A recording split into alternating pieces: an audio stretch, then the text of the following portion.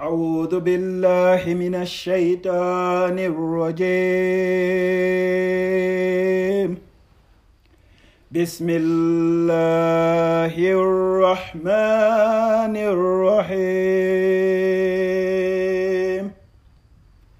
إذا جاء نصر الله والفتح ورأيت الناس يدخلون في دين الله أفواجا فسبح بحمد ربك واستغفر إنه كان توابا. بسم الله الرحمن الرحيم. قل هو الله أحد الله الصمد لم يلد ولم يولد ولم يكن له كفوا أحد. صدق الله العظيم.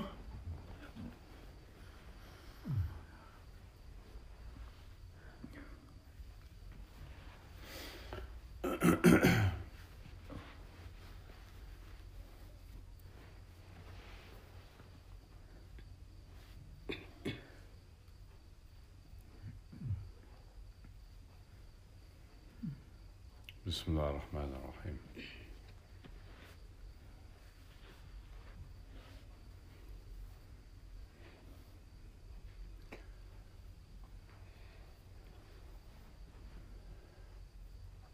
The business that we're in, or the journey that we're on, is by definition a solitary affair.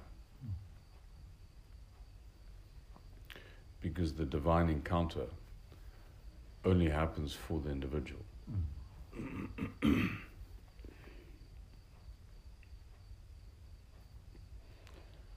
Your experience of the proximity of Allah is a singular experience.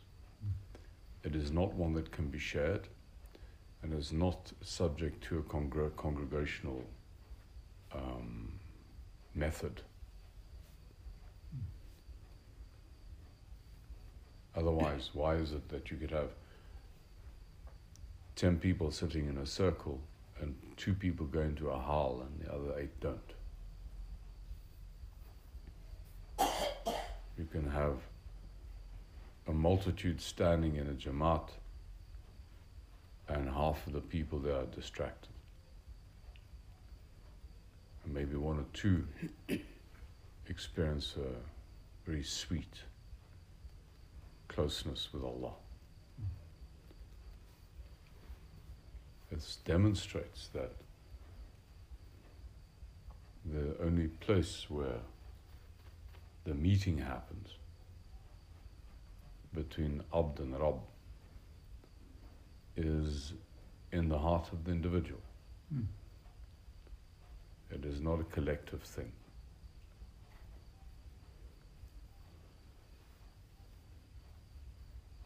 This is one of the reasons why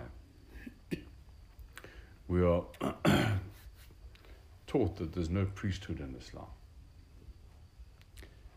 Because your experience of the divine proximity and the divine encounter is something that isn't mediated and cannot be mediated by another human being.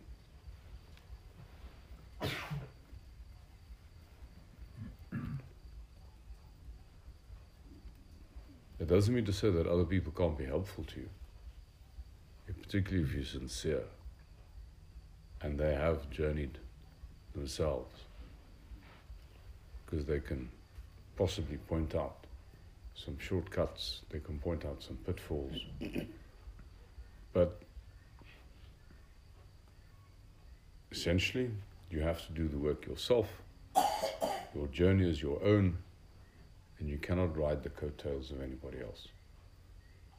And there's nobody who can claim to intercede for you.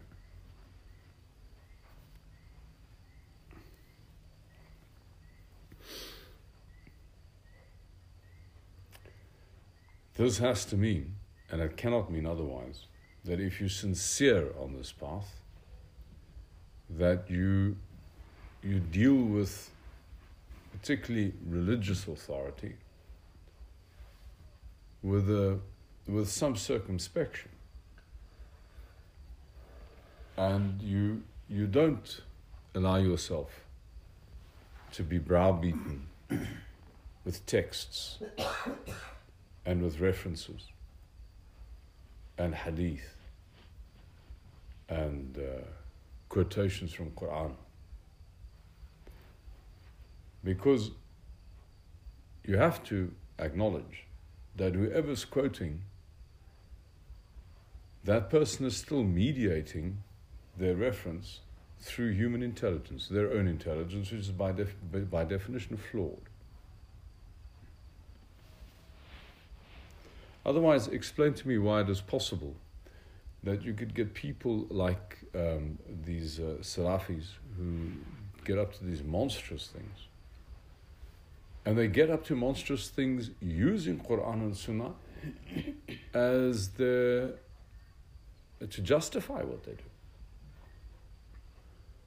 Things which to another human being would appear completely out of place in the 20th century, 21st century. The sort of amputations, crucifixions, enslavement, child marriages. I mean, the most horrendous litany of abuse, all in the name of Quran and Sunnah.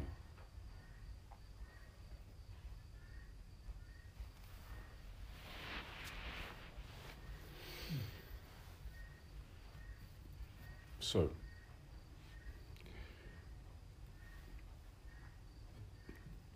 there's no remedy other than to sharpen your own conscience.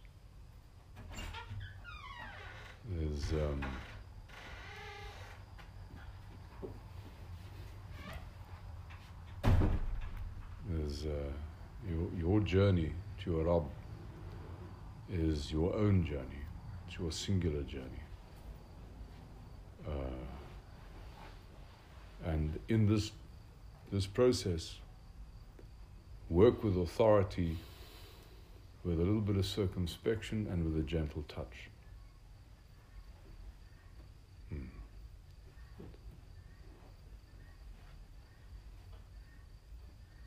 Commit to your practice, commit to your salah, so that you can have these experiences of the divine proximity.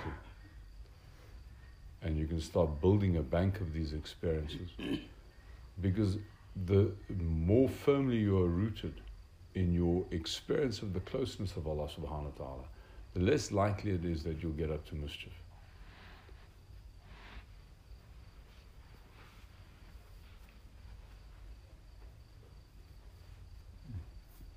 It makes nonsense of the idea of fitrah. In other words, this natural form of man.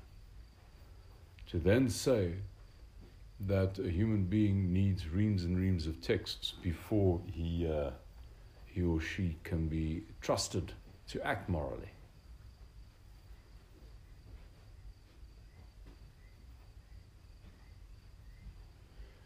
In fact, the moment you justify your action by having to refer to a text, you can rest assured there's something somewhat fishy going on. If somebody does something that you intuitively feel, but this doesn't look right, and they then justify what they've done on the basis of Quran and Sunnah, know that the moment he's having to justify himself, there's already something wrong here.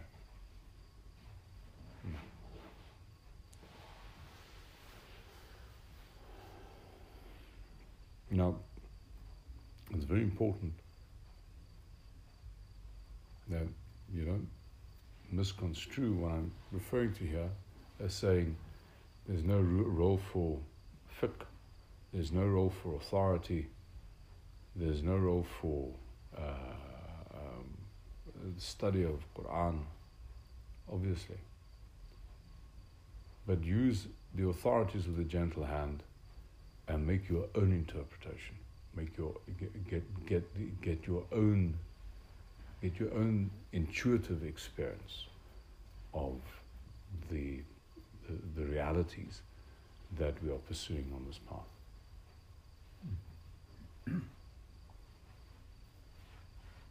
No matter how profound the text is always still maps. And we've spoken about this distinction here many times in this majlis. There's a difference between cartography and exploration. Cartography is about making maps. Exploration is about going into the territory. And the map is not the territory. There's a real experience that sits behind all of these things that we recite and we say and we do. Go and inhabit that real land. Go and inhabit that real experience. And speak from the authority of that experience. And learn to speak from the authority of that experience. And when you speak from the authority of that experience, you'll find resonance in Quran and Sunnah that will confirm. You're speaking from, this is what I understand, this is what I know.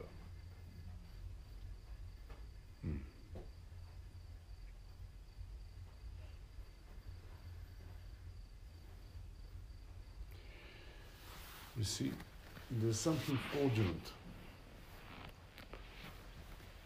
with regard to speaking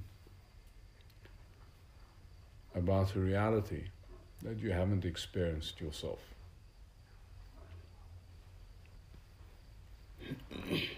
So even if one starts making these references to,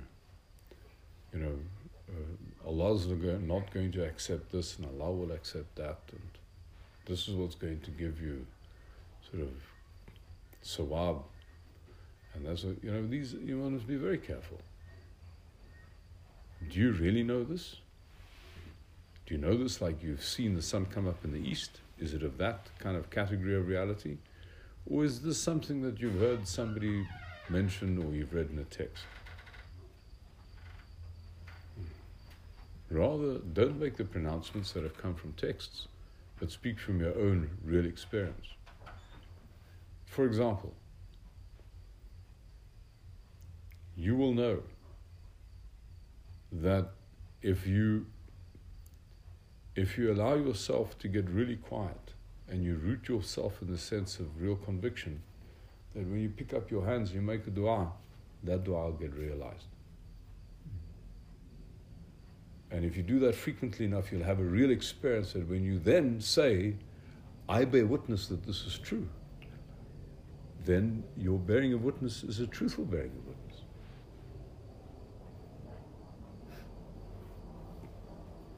On the other hand, to say something like, this person narrated from this person narrated from the Rasul Sallallahu Alaihi Wasallam that there's 40,000 blessings that come from brushing your teeth in a particular way, that kind of